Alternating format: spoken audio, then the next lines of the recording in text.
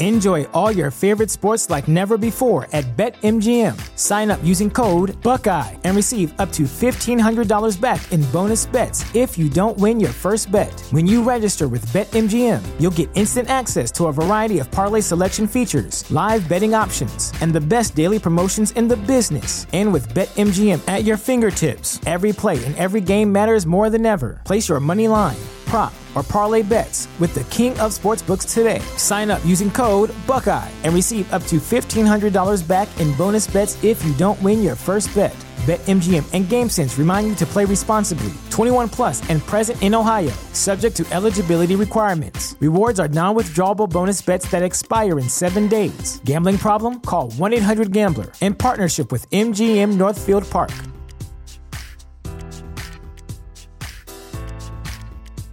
The future is a hefty responsibility and not one that we take lightly. But then taking things lightly has never been what Hefty is about. That's why we've created the Hefty Renew program that turns hard-to-recycle plastics into valuable resources like park benches and building materials. To participate, simply fill up an orange Hefty Renew bag with accepted items, tie it up, and drop it in with your regular recycling. That's it. It's that easy. It's time to rethink recycling with Renew.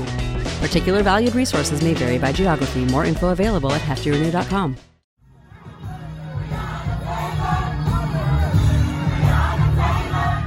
Hey y'all, it is Friday, and so this is a special edition of Thursday Coast.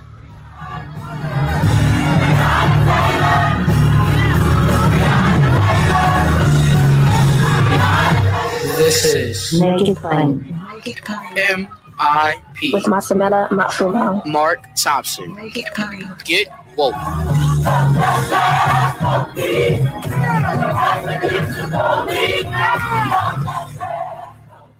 All right, folks, our regular segment with founder of Daily Coast, the co-founder of Civics Research, as we are awaiting the final counts, the final declaration, the final projections. And it may be a little while longer, but things are looking very interesting, looking better every minute for Joe Biden. Of course, here with us for Thursday Coast is the person for whom the website and the segment are named, Markos Moulitsas. Hey, man, how you feeling? I slept last night, so that was a big improvement. Right. Over Tuesday. It's funny, as the segment started, I was just seeing the latest numbers from Georgia. There was a batch of votes came in from Harris County, Georgia. So it's like, you can't even take 10 minutes to say a camera, say, hey, what's up? Because these results are coming, and the situation is changing minute by minute, it seems. Mm-hmm. Mm-hmm. Rapidly. So Biden's pretty much got this, right? Yeah, the presidential election is over by any measure other than let's finish counting the votes and let's certify it and make sure that what we expect to happen actually does happen. And I don't think that's a bad thing. I think we should, as long as Trump has a mathematical chance of winning in places like Arizona and in Nevada, that it makes sense to just give it a few extra hours, maybe a day or two, to make sure those votes are counted. But we know, given trends, what's outstanding, all those things, we know that Biden is going to win Nevada, Pennsylvania, and we're pretty confident Georgia is going in that direction. It looks better and better by the minute. And Arizona's the wild card, actually. Arizona should not have been called on election night by Fox News, of all places, and the AP. There is still a chance that Trump may eke out a victory in Arizona. And there's no way to know. What happened is that the remaining votes were early votes that were either cast at the last minute or were actually walked in and dropped off at boxes on election day. Those votes are heavily Republican. Democrats voted early. So the later the count goes, the more Republican they become. And we've been watching these drops come in from various counties in Arizona, hoping that trend that trend doesn't continue. It has. So we are at a point right now. Last I saw, again, things change minute by minute, it seems. But last time I looked, about an hour ago, Trump needed to win the outstanding votes by about a 60-40 margin to win Arizona. He was winning them around 58%. That's how close. Now, it doesn't mean that the remaining ballots will continue at that pace. We don't know. This isn't like a traditional election where we can look at, all that's outstanding is Philly. Like, okay, right. we're going to win that. In Arizona, these ballots are one, they're from Arizona is only chopped up into about 5 counties. I mean, so that alone right there, you have greater diversity within the counties. You have, you may have Phoenix proper, then the suburbs, and then some exurbs, all of them represented in a single county. So we actually don't know where those votes are coming from, number one. And then number two, there's so many different dynamics, given that this is the first vote by mail election and the pandemic and Trump telling people not to vote earlier. So many different questions that it is sort of impossible to say, yeah, these votes will be more Republican or these votes will be more Democrat. And that uncertainty means that I think a state like Arizona cannot be called. Now, that's different in Nevada because while the vote numbers in Nevada are close right now, I think it's 12,000 vote Biden lead, there's about 120,000 votes outstanding, 90% of them in extremely Democratic Clark County. That is the county of Vegas. So there's a real chance that while it is close today, it may be 100,000 vote Biden victory when all of that is counted. Like there's just no path for Trump. And if they called Nevada for, I would call Nevada for Biden at this point, given what's outstanding. There's no real hurry. I think news organizations can wait, but that one I'm not worried about. I'm not worried about Pennsylvania. I'm not worried about Georgia because we don't need it. It would be nice. And we have 2 runoffs in the Senate elections going into January. So that's kind of exciting. Control for Senate will. Is that guaranteed? Ossoff's runoff are we solid with that? We're solid. We're pretty solid. I mean, okay. Right now, Purdue is under 50% by about that much, not by a lot, but all the votes that are left are all in the either Savannah or in Metro Atlanta. And that margin is closing. And at this point, I think we're pretty sure that Biden is going to win Georgia. And he's already, these votes are just getting more Democratic as we go. So there's really little chance for Purdue to find any place to get some votes and get back above 50%. So that's going to be epic. It will be epic. And we should all sort of get ready for this major battle in Georgia. But what it does mean is that at the presidential level, we all want that call that says Joe Biden's officially president-elect. But people are counting. And at this point, there's not a lot of reason for news organizations to make calls and potentially have egg in their face or get people pissed off when the vote is what's going to decide who wins anyway. And we're going to know that within the next day or two. All right. Hopefully we will. Besides, I think as a society, people have been misled for years into thinking that everything was always decided on election night. These processes are not new. They've always done this. Yeah. It's just that most elections were decisive enough on election night. This period didn't make a difference.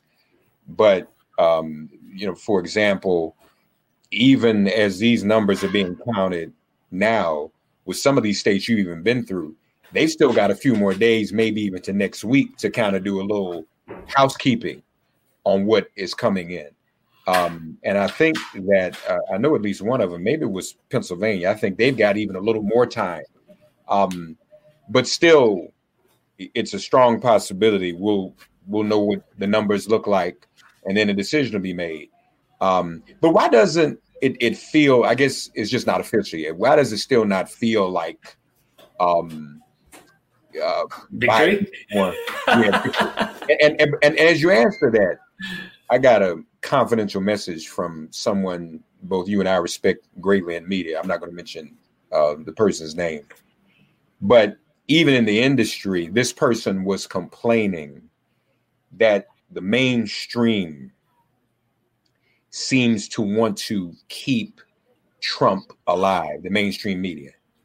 One, they're terrified because he went off on Fox News for declaring Arizona. And they don't want to be put in that boat. But there's still something they get out of the drama. It's more here. He can still do something. And, especially, and this is not anybody from CNN, but especially CNN. I mean, CNN is still kind of acting like this thing is up in the air. So I would actually disagree. I think the media learned their lesson, and I think they've handled it. The cable news media, they've handled this situation incredibly well. I mean, when their votes were coming in, they kept saying, we're not going to know for days. I mean, John King was like almost obnoxiously broken record by saying over and over again that these are preliminary numbers. The vote's going to go on for a while. Just because Virginia is red and Kentucky is blue doesn't mean it's going to stay that way. I mean, he was explaining this over and over again, and they kept stressing that nobody was going to be able to declare victory that night. And when Trump did, I saw even in Fox News, they were trashing Trump from doing so. So I actually think the media has learned. As I look at the coverage, it's all there's a lot of he's inaccurately said that he's won, which is not bellied by the facts. I mean, the media is fact checking him in a way that would have been incredibly helpful 4 years ago, 4 years and change ago. Better late than never. But I actually don't have much to criticize the media for. And even the coverage of those stupid, silly rallies, that these MAGA people are doing, like count the votes if you're in Arizona, and don't count the votes if you're in Michigan. Like you're finally seeing everybody kind of laughing and mocking him and not taking him that seriously. So really what you have left are like the Laura Ingrams and the Tucker Carlsons or Sean Hannity are like the last bastions of sort of that kind of Trump support. And that's really, that's not going to sustain a major push. And you can see that. I don't see a lot of energy behind Trump's efforts to claim that this was a stolen election. And that was different. You can compare it to 2000. We're old timers, right? We know 2000. And it was the whole Republican establishment and media establishment. They were all behind that push, right? To declare George Bush the victor, even though he had lost the election. You're not seeing that right now. And in fact, you're seeing Trump roll out like the D team, the D legal team. I mean, Pam Bondi and Rudy Giuliani. He's not exactly pulling out the big guns. So I actually don't think that the media is overplaying this situation. Now, are they being cautious in those calls? Yeah. I don't see. And you know me, Mark. I'm a partisan. I'm following these numbers, these results. I don't see anything wrong in holding off those calls at this point. I'm pretty sure that Biden is going to win those states, but there's a mathematical possibility that he won't. And so I don't think, in general, that news networks should be making calls in states as long as a candidate has a reasonable possible chance to turn it around. So in Nevada, most of the votes are coming from Clark County. It's pretty almost, I'd say 99% sure that Joe Biden's going to win. There's that 1% chance that something funky may be present in those votes. And I think that's reason to sort of pause and just wait for more of those votes to come in to just make 100% sure, at least make it so it's mathematically impossible. And the irony of the night was that Fox News really kneecapped the Trump campaign by calling Arizona when they really should not have called Arizona. It was not a good call. As we're seeing now, there's actually a real chance that Trump may win the state. And what that did is it created it allowed the Biden campaign to declare victory in a state, in a Trump state. It narrowed Trump's path to victory significantly, made it a lot harder for him to win, and sort of signaled to that Fox News crowd, that audience, the hardcore Republicans, it signaled to them that this night was not going to go as expected. So it was a disastrous call. The Arizona call at Fox News was a disastrous development for that narrative setting for the Trump campaign. And that's why they've been livid about it and furious about it, because it really legitimately hamstrung them in a way that wasn't quite warranted by the facts. So, but your original question, Mark, was, why doesn't it feel like we've won, basically, right? And it's because the way these votes have been counted means that our votes, the Democratic votes, are being counted 2 days after the election, right? I mean, imagine if on election night, Michigan would have been called. It's a 3-point victory for Joe Biden, just the way that Florida was a 3-point victory for Donald Trump. And what if, Wisconsin had completed its votes, and we know, okay, it's close, but okay, Biden is ahead. And Pennsylvania is probably going to be 2-3-point victory for Biden once everything is counted. Mm-hmm. Same thing for Nevada. If those states had counted quickly, then it would have been a different vibe, right? We'd be all celebrating this amazing victory. We didn't do as well down ballot, and that's something that maybe we should talk about. But at the presidential level, it was very clear that we performed, that Biden did well. I mean, he's going to have as big of a victory in the Electoral College as Donald Trump did. And if these states fall as expected, it'll be the exact same margin of victory that Donald Trump, except that he will also have about a 5 to 8 million popular vote advantage as well. So that's about as dominant as a victory as you might be able to expect in this modern partisanized world that we live in. So it's just the fact that this vote has dragged on, and the fact that the numbers that came from our voters are voted so late. And by the way, just to be clear, that's by the Republican Party's design, particularly in Michigan, Wisconsin, and Pennsylvania. They refuse to allow election officials to count votes early. And so that was a big factor in the slowdown. But just generally everywhere else, a lot of these states had never done mail ballots. So they're dealing with an entire new way. And each one of those ballots takes longer to count because you have to pull them out of the envelope. And you think, oh, well, whatever, who cares, pulling it out of the envelope. When you have millions of those, that adds, even if it's 2 seconds, 3 seconds, a ballot, that adds real time and really slows things down. 2 is that you have record turnout. I mean, the turnout, we as far as we know so far, we have to go back, I think, 120 years for a year where there was higher turnout in an American presidential election. That's the kind of record turnout. Mm-hmm. Of course, you're going to overwhelm these election offices, especially since, once again, Republicans have underfunded them for the obvious reasons. Right. That's what made some of these states sort of drag out, particularly the ones where the vote count is tighter.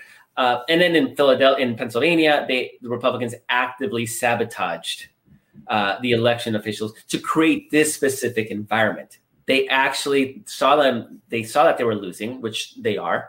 And so what they tried to do is they tried to cut off the vote or cut off voting when Trump would have the lead, and then try to claim on Wednesday and Thursday, go to the courts and say, stop the count. And you literally saw that play out. And the reason we knew this was happening is because Donald Trump told us this was happening. I mean, Trump cannot keep his sort of dastardly schemes private. And so we were more prepared for it. The news media was more prepared for it. And we saw it coming a mile away because he told us. Yeah. What happened in Florida? How did the Democrats lose Florida from your point of view? Yeah, Florida's Florida.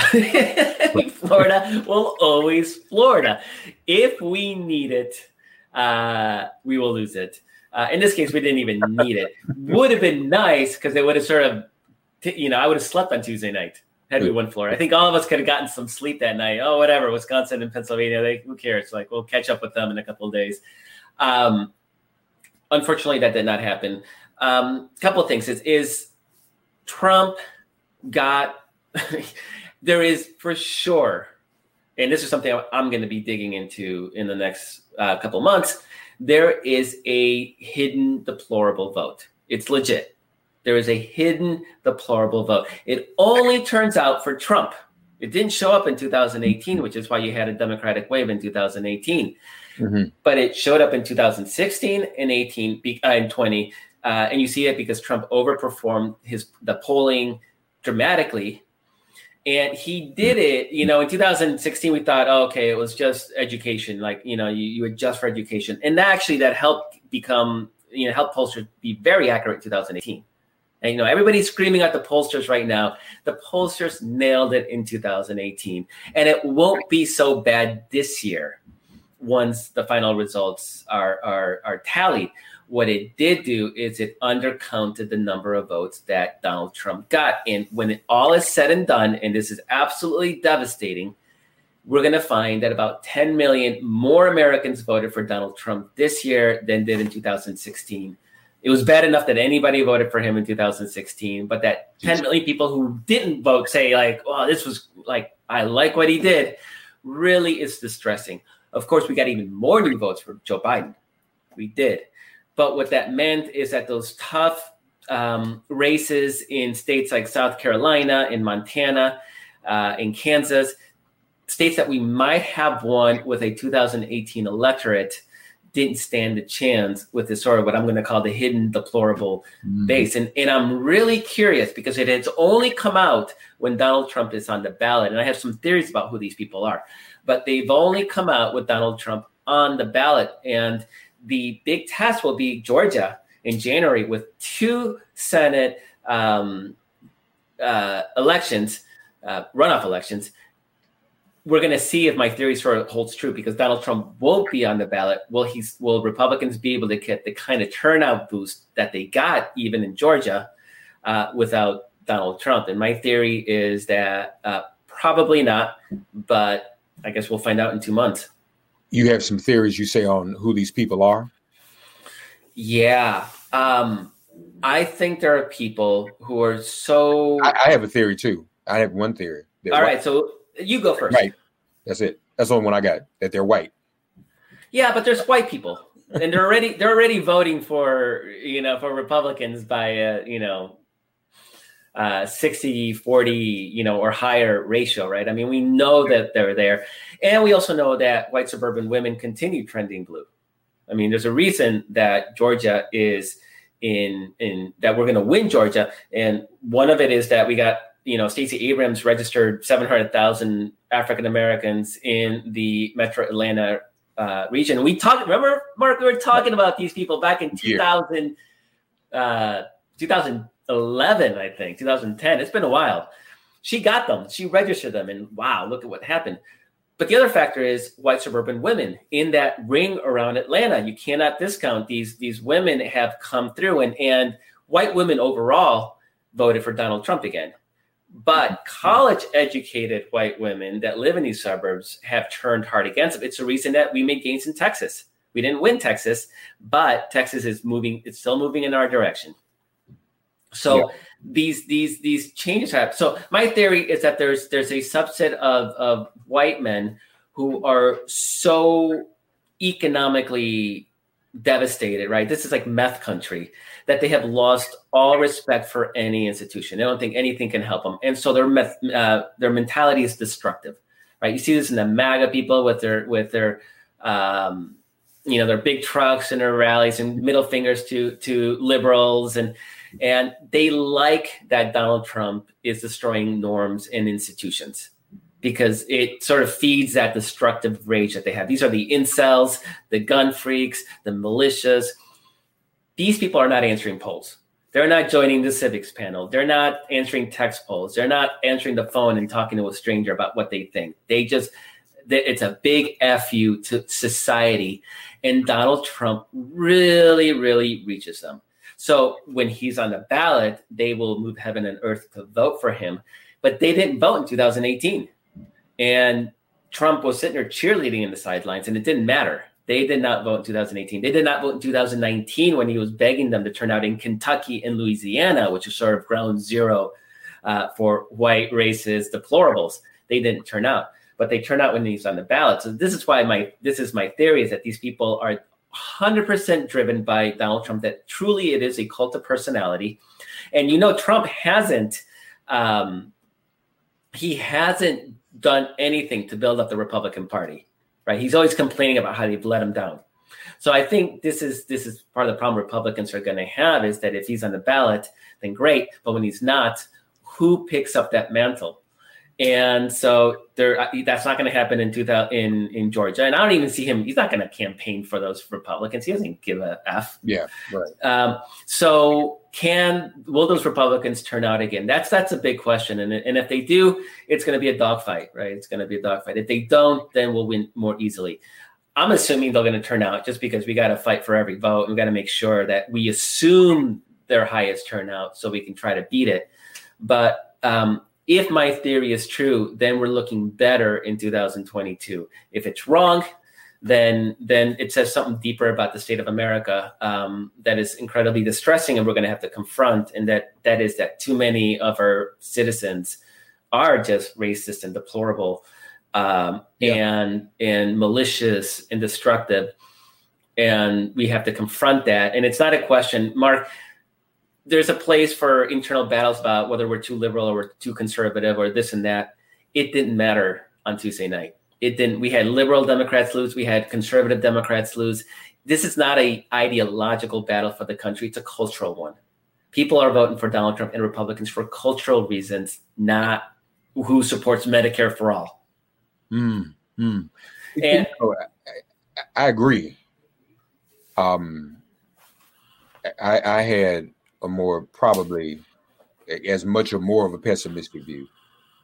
To me, is something really wrong with people in a country that so many millions of people who would vote for someone, whatever even the cultural reason, who is allowing them to die in a pandemic.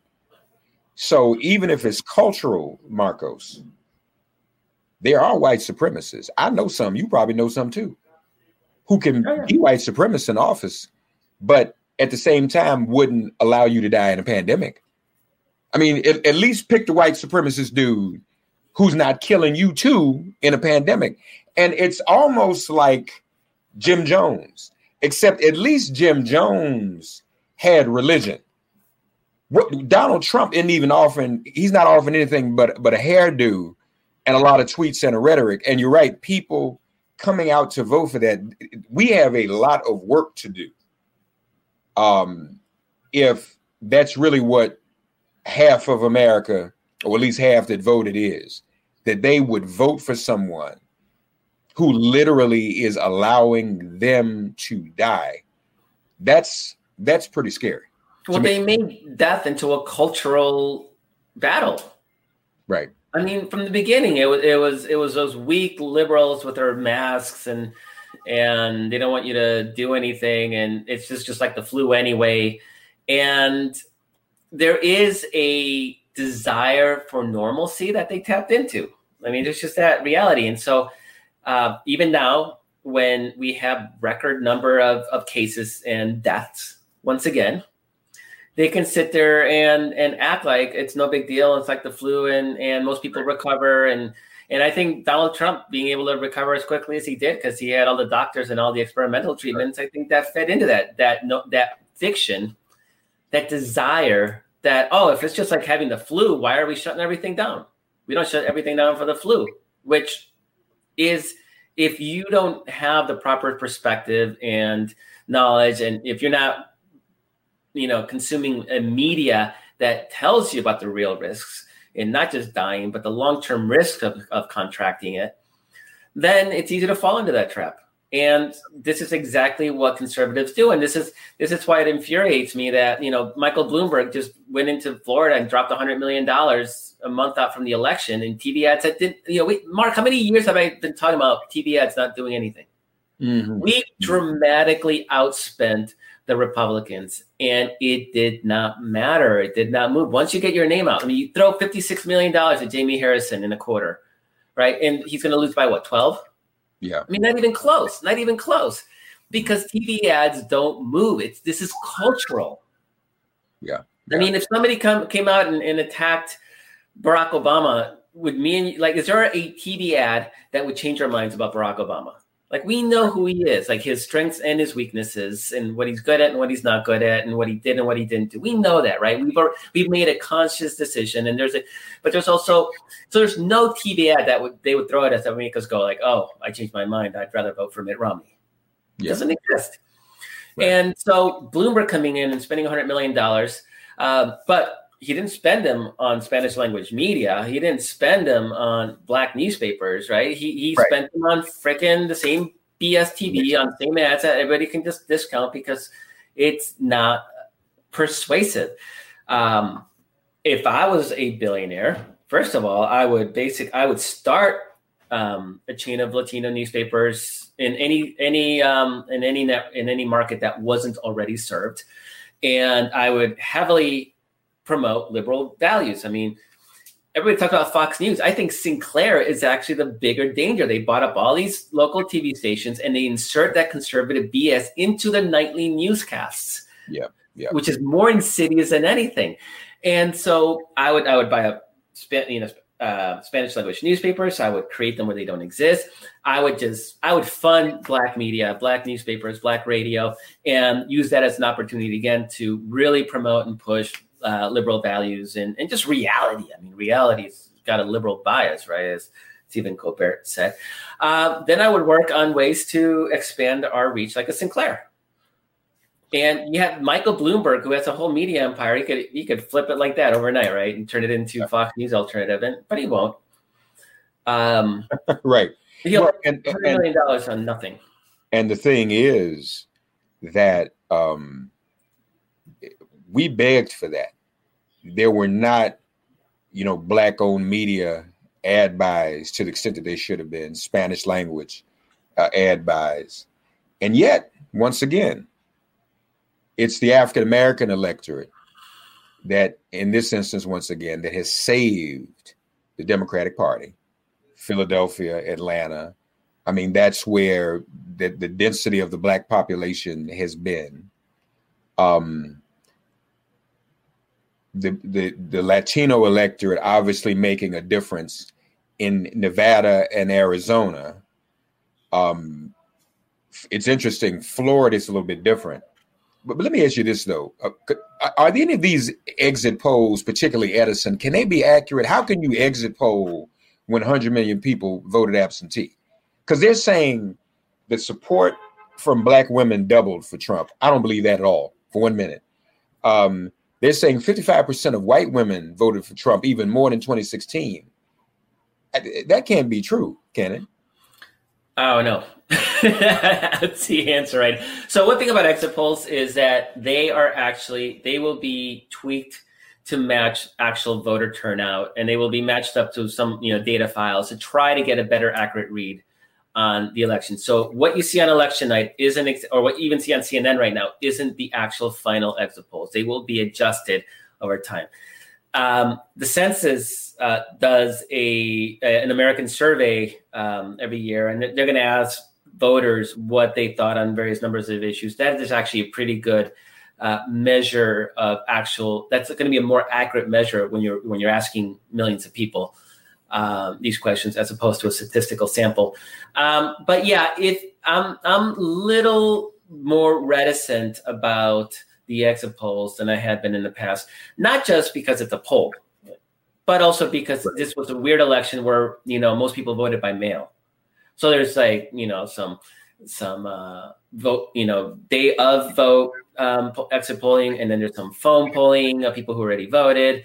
And did they get that mix right the first time that we've had this kind of election and so many different rules in so many different states?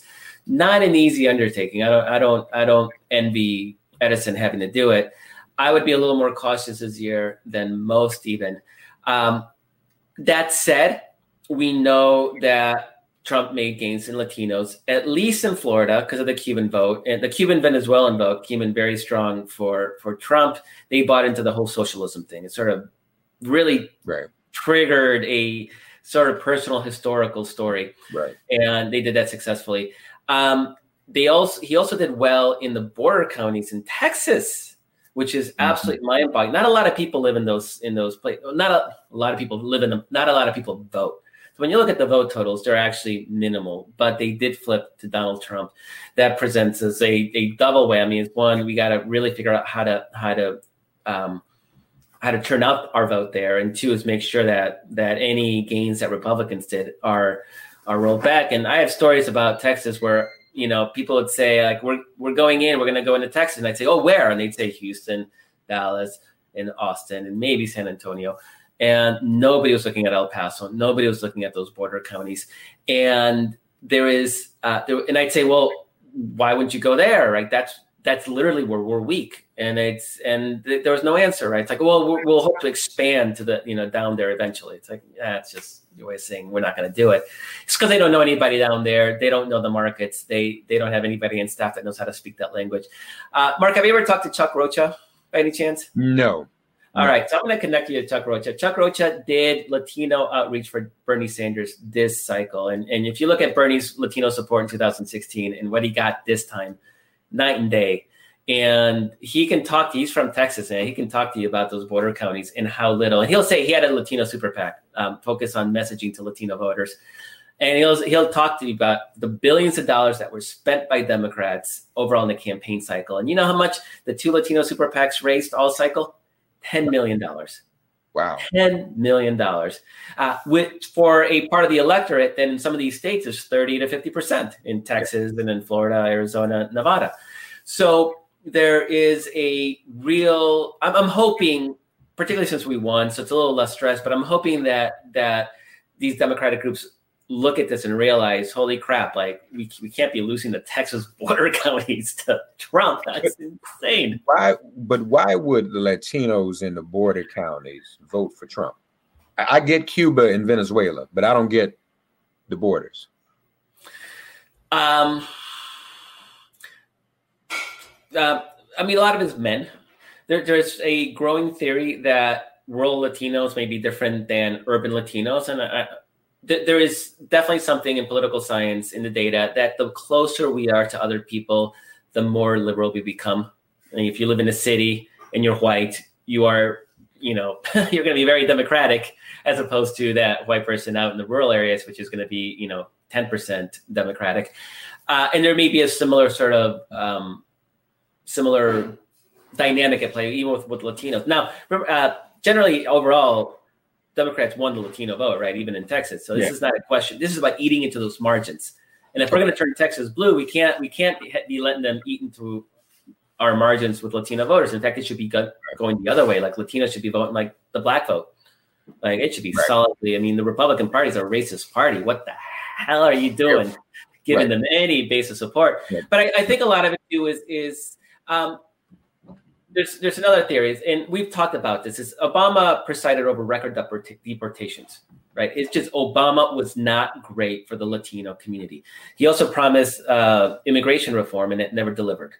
And yeah, you can blame Congress, but that was that's after the first 2 years. He did nothing the first 2 years to naturalize Latino undocumented immigrants.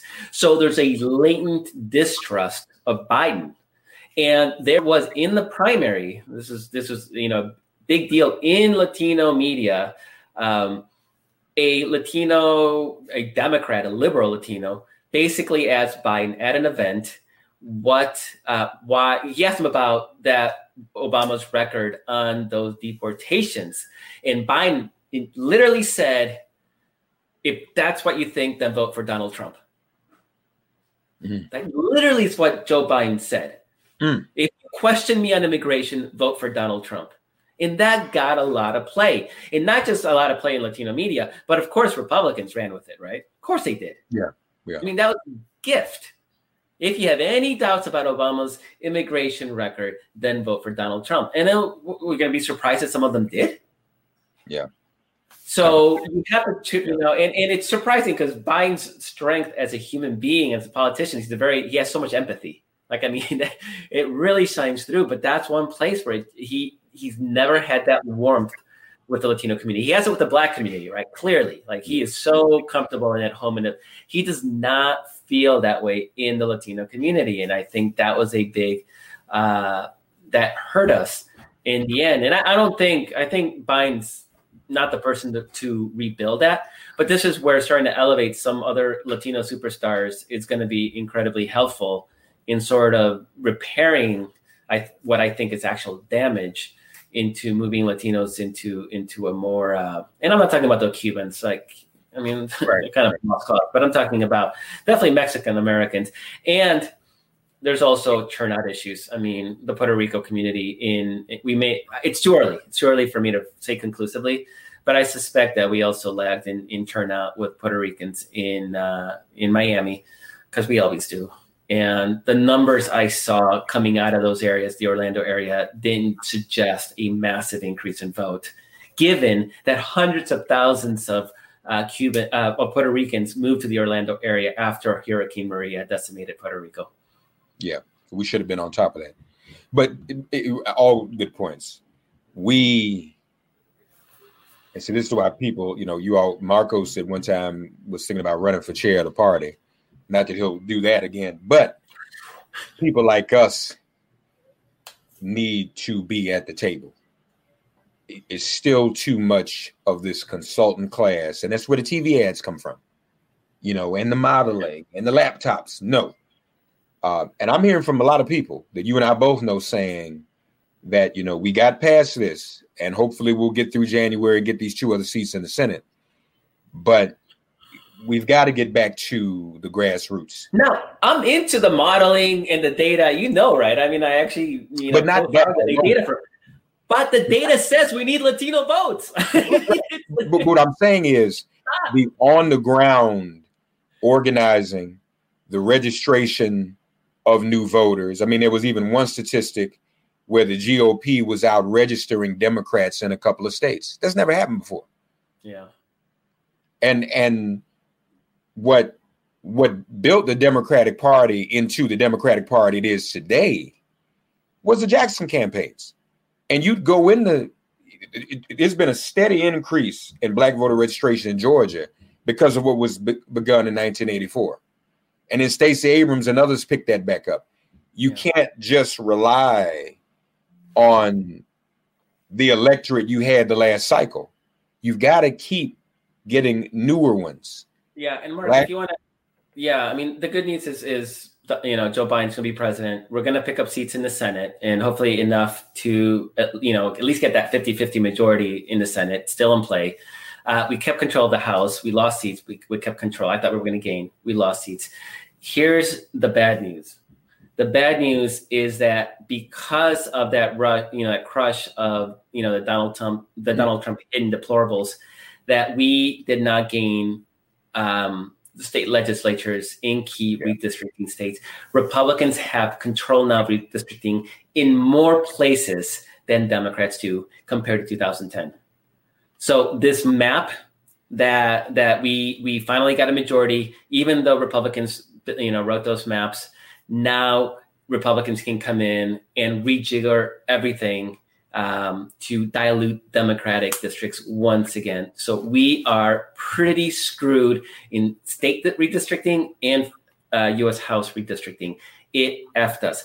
And even though we have Supreme Courts in certain places like North Carolina that could try to stop that, now you have a Supreme Court that is 6-3, and we don't have the Senate majority to expand the court.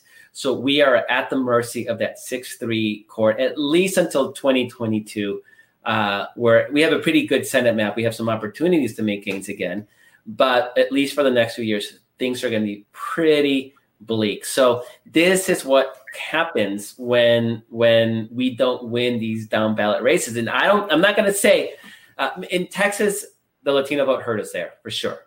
It absolutely prevented us from winning the state legislature. In other states, it's just that we got massive turnout. They got massive turnout too. So I'm not going to say we could have done differently in some of these places, but their ability to get that massive vote out in districts that were written in 2010 to benefit them. I mean, for example, in Minnesota, Republicans kept control of state legislature, even though the Democrats are going to win the state popular vote by a lot, right? So this is not all. A lot of this goes back to 2010 for sure, but we were unable to squeeze that little bit more. And remember, before the election, I said there was so much hanging on this band, right? It's like 2-point band. If we're on this side of it, things, maybe we'll have a good night. And we had a good night. Had we had 2 more points, we would have had the best night ever. And we didn't get the best night ever. We got a good night, and that worked at the presidential level. It worked at, maybe at the Senate level, it actually hurt us down lower in the ballot. And so things are going to be rough the next couple of years. I mean, I was hoping we'd have a space to talk about great ideas and great infrastructure projects and stimulus and expanding the court and statehood for DC and Puerto Rico. And Puerto Rico voted for statehood. And there was a moment, there was a chance for us to actually get something accomplished. And right now it's just going to be holding the line and trying to do as much as we can via executive orders, because now we're hearing that Mitch McConnell won't even allow votes on 2 liberal cabinet members, right? So he's already talking about how he's going to sabotage. So winning the Georgia special election is going to be incredibly, incredibly important. So much is going to be riding on that. We need to win those 2 seats. And there's no reason why we shouldn't be able to do that. It's one state. We treat it like a national election. Biden's going to win the state. Yeah, Biden is going to win the state. This is a winnable state. Yeah, so I'm saying, me and you might need to move to Georgia for a few weeks. Man, if I didn't have, my kids that I have custody over, like I think I'd be moving to Georgia for a while. Bring them with you. No, really, man. Some of us, I'm already talking to people. Some of us might just have to go to Georgia. We cannot blow this.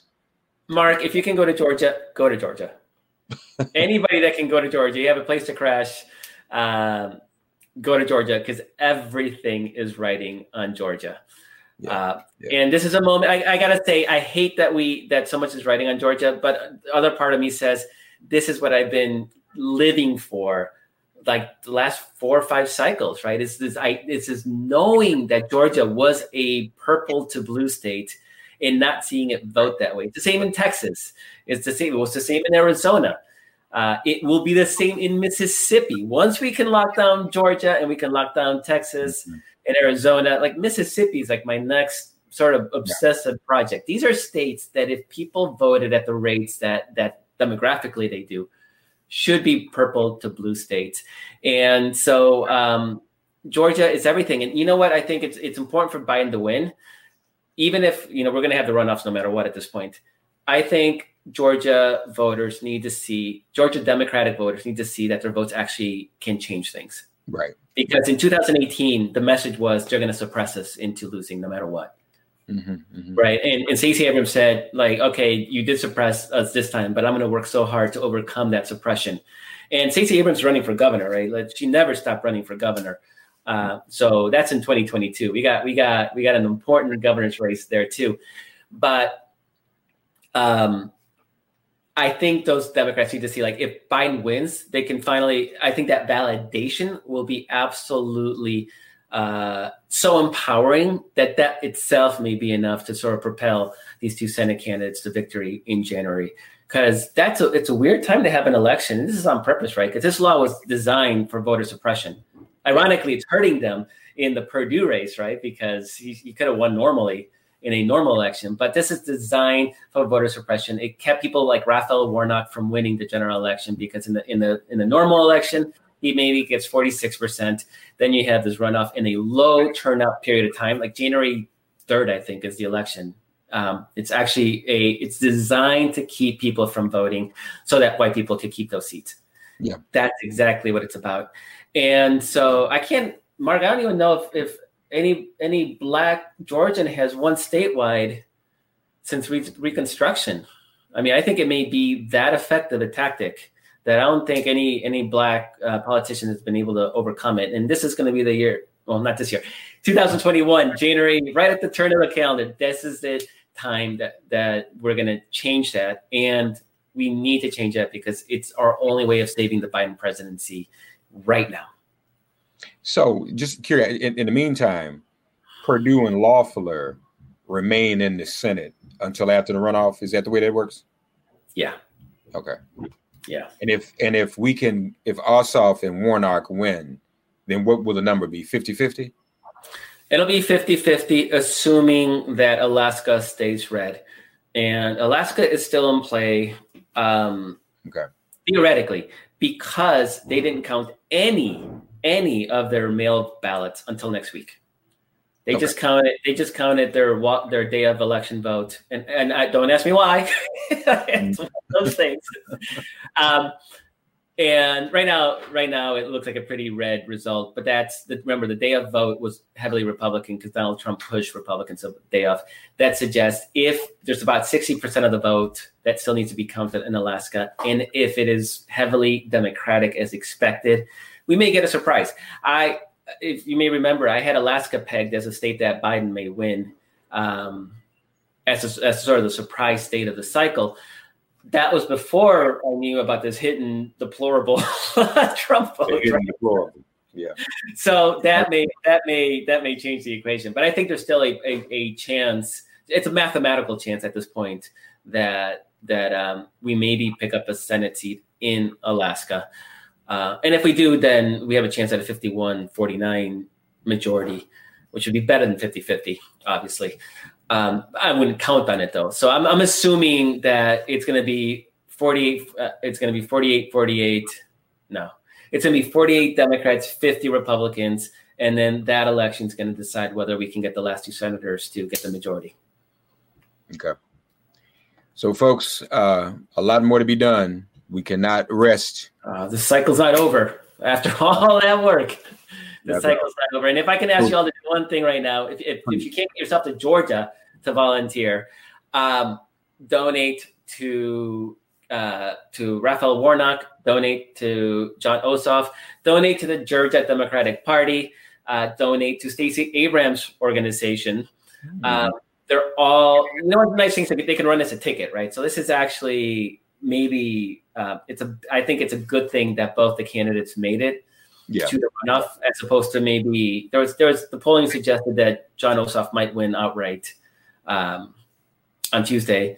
Didn't happen, obviously, but I think by having them as a ticket, it sort of doubles that power, right? So you're going to have both their campaign organizations plus everybody's going to come down to Texas, right? You're going to have the entire Democratic Senatorial Campaign Committee organizers in Texas. The DNC is going to be all in Texas. Probably the DCCC, the House Committee. What else are going to be doing? Get them down to Texas, organizing at that congressional district level. And then Stacey Abrams' organization, everybody. And Republicans are going to do the same, right? They know that Mitch McConnell's control hinges on that. That's true. They definitely be there. Right. This is a national issue. Just to be clear before we go, the polling, you mentioned the polling being off. It was off in a lot of places. Are you saying that the polling was off because of the hidden deplorables? Yes. Okay. That's my early theory. I reserve the right when we talk next week, after I've had more of a chance to look at the numbers and more of the results are going to come in, and I will have more sleep under my belt.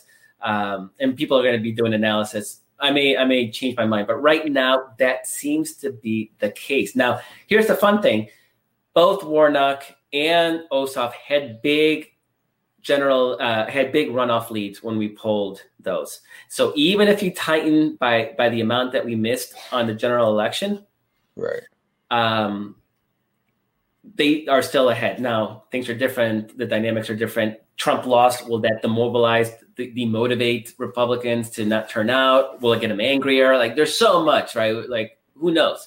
So there's a lot in question, but it looked really good early on. And speaking of polling, 2018, the pollsters got it right. 2016 and 20, they didn't. And Trump overperformed at the top of the ticket. Right. In our polling, he did about 2 points better than what we polled. And that doesn't sound like much, but it actually, it makes a big difference in some of those margins. That is, the question is, are they going to be able to get that turnout? Is January 3rd going to be like the 2018 election where the pollsters really got a good read on it? Or is it going to be like 16 and 20 when Trump skewed it? Because Trump is a phenomenon. He is a phenomenon. He can consistently overperform what polling that should otherwise work. He breaks it because he gets these hidden deplorables out. Yeah. DailyKos.com, Civiqs with a Q, and Civiqs is going to stays up and running year round. So check it out. And if you want to be a part of the sample too, check it out. Yep. civicswithaq.com. That's Thursday Coast for today, folks. Next time we chat, maybe the presidential election will be fully resolved, but we'll see. That's still we're gonna have Trump here on the sideline screaming about it, but right. But the word is that he's gonna announce he's running again for 2024. So you think he's really gonna do that? You think he'll really do that? I always thought that given the opportunity, he would absolutely do it. And now we know that he's been talking about it. His problem, he's got two problems. He needs money. He's broke. And so if he has a campaign, he can keep the grift going, right? He can keep charging all those hotel rooms at Mar-a-Lago. He can charge that all to the campaign. That's so GOP donors can keep just funding his lifestyle. So he needs to keep that grift going. The other option would be to start a media organization, but has he ever surrounded himself with anybody that knows what they're doing? I mean, literally, like he bankrupted a casino because he put Ivana in charge. Yeah. The casino opened up, the slot machines didn't work. Like that's his record because he doesn't want people around him to actually know what they're doing. He wants people that are psychophants. And he's not going to put smart people to run it and him stay out of it. He's got to get in and muck it up. So you're right. Yep. Yeah, somebody might actually write a good article about somebody. You know, he got pissed off at Fosse when people started writing good articles about Fosse. Like nobody gets a spotlight in his world. So I don't think that's going to happen. Now, of course, the problem he has is that he's going to spend the next 4 years fending off all sorts of lawsuits and investigations, and he can't part himself out of it because a lot of it's all coming out of not a lot of it. A lot of it is coming out of New York, where he can't protect himself with. He might be in jail in 4 years. Right. So that's another. Won't he be 80 years old? Yeah, I mean, he don't care about that. Yeah, so he might not even be alive. There's that piece because he's not a healthy individual. And then let's not forget that he owes $400 million that he is personally liable, that he's personally guaranteed. And he doesn't have that money. It just doesn't exist. So I think there's a non-zero chance that he's in Russia or Saudi Arabia declaring political asylum within the next 5 months because he doesn't want to pay those debts and he doesn't want to face the music and all those legal challenges. So he ain't going to be running for president if he's hiding out in Saudi Arabia. So it's actually I'm looking forward to the day where I can look about news with Donald Trump and it's like it's funny and it's invigorating and it's where's he hiding to or who's suing him now or what lawsuit did he lose, as opposed to how many more kids has he put in jail and all the other horrible things that he's done. Yeah. Marcos Melissa's dailycoast.com. We'll talk next week, Marcos. Always a pleasure. Thank you. I'm so glad, Mark. At what point did you think that Joe Biden was going to lose? Because I did. There was that point. Florida goes. Yeah. And I thought, here we go again. And I was like, I can't do it. I can't go through 4 more years of this. Yeah. And that's why I couldn't sleep that night. And that's why it was 2:00 my time when Milwaukee came in Wisconsin and it flipped. Yeah. Never fully gave up, but I was with bated breath all night, just watching. I couldn't give up, but I was like tormented, with anxiety. And if Wisconsin hadn't done what it had done, I mean, I just don't know. Yeah. And this country would not survive. But again, my focus was still so much on the despair of knowing that we live in a country with that many people would vote for someone like that. Something's wrong with us, Marcos. Not just the existing 2016 voters, but the ones who decided to either vote for him, who hadn't voted, which may be about 6 to 10 million new people that voted for him that hadn't even voted before, that looked at that and said, that's what I want to be part of. We have some serious work to do as a country to deal with that ingrained malevolent level of racial hostility, because that's what that was. And that's a disease worse than COVID, y'all. And that's and I will say, and I know there was no bigger partisan for Elizabeth Warren than me, and I never hid that. Right. I actually don't think anybody but Joe Biden could have probably won Tuesday. I think you're right. Well, we kind of batted that around. I mean, it might take people talking about old white dude. But maybe you needed an old white dude against an old white dude in this climate, with Trump's ability to pull out this sort of hidden, deplorable vote, right? Because Warren or Harris, God bless them, but just we didn't win by that much. And few points here and there, that map looks a lot different. And I know South Carolina Black community said we ain't taking no chances, and I think in the end they were right. But again, to be clear, though, these polls are still saying that the white women vote went up for him. Is that really? Do you believe that? I would not doubt it, because there is white women in the suburbs absolutely shifted. Like, that's undoubted. There's no doubt about that, because we have seen that in the election results. There is no way that Democrats win Georgia without the massive shift. Cobb County, right? It's not a black county; it's a white county. Huge shifts in Democratic performance in places like Cobb, the suburbs of Dallas, the suburbs of Houston. They all moved dramatically. Even what's the county outside of Detroit? There's a county outside Detroit, totally white. No, it's not Wayne. Yeah, Wayne. It's Wayne. Okay. I think I think he flipped Wayne. I think Wayne went in our direction. Right. No, Wayne is Detroit proper. I might be thinking of Oakland, but anyway, it's Oakland. Yeah, Oakland. So that's it. Huge gains in the suburbs around Detroit, and even though the Milwaukee suburbs remain pretty red, they used to be blood red. So we're seeing shifts of 6 to 10 points in those counties. And given that that Biden only won Wisconsin by, I think 30,000 votes in the end. I think it's about 22,000 votes is the final margin. That was those suburban white women, and not to take anything away from the numbers in Milwaukee, because Milwaukee came through big, right? So none of this is to say that the black vote and the Latino vote weren't important, right? This is just to say that we did not win this election. They were all part of this coalition, right? So you can say we don't win without blacks, we don't win without Latinos, but we don't win without suburban white women flipping the way they did. And because Trump ran up the margins even more in rural districts, right? Like, he really squeezed out that hidden deplorable vote. So we needed to make it up elsewhere, and we did in the suburbs and in the cities. Is there enough hidden Trump deplorable white women? They exist, because we've seen plenty of videos, right? We've seen all the Karens, right? All the Karens are all voting for Donald Trump. You just retweeted one this afternoon. I saw. Oh my God! She's an elections commissioner in Mississippi who was gotten in the face of a woman who was just waving a sign for her candidate. A black woman wailed on her because she got all up in her face. Right. So those people exist.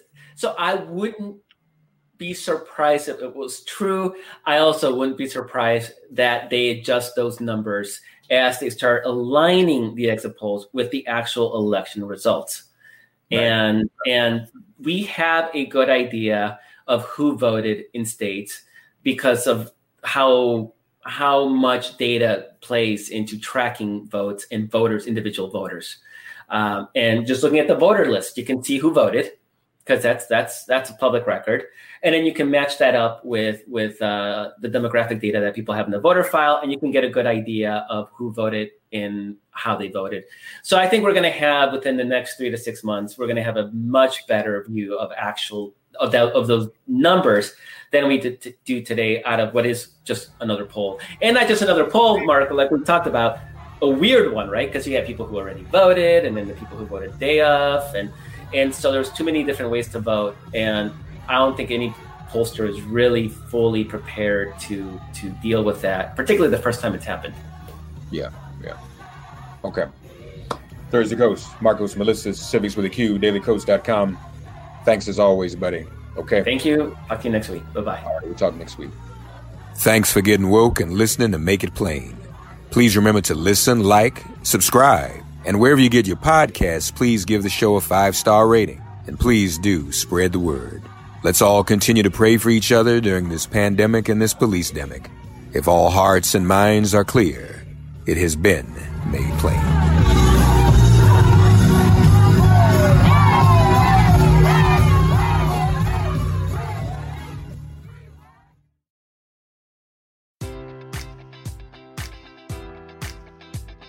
Enjoy all your favorite sports like never before at BetMGM. Sign up using code Buckeye and receive up to $1,500 back in bonus bets if you don't win your first bet. When you register with BetMGM, you'll get instant access to a variety of parlay selection features, live betting options, and the best daily promotions in the business. And with BetMGM at your fingertips, every play and every game matters more than ever. Place your money line, prop, or parlay bets with the king of sportsbooks today. Sign up using code Buckeye and receive up to $1,500 back in bonus bets if you don't win your first bet. BetMGM and GameSense remind you to play responsibly. 21 plus and present in Ohio, subject to eligibility requirements. Rewards are non-withdrawable bonus bets that expire in 7 days. Gambling problem? Call 1-800-GAMBLER. In partnership with MGM Northfield Park.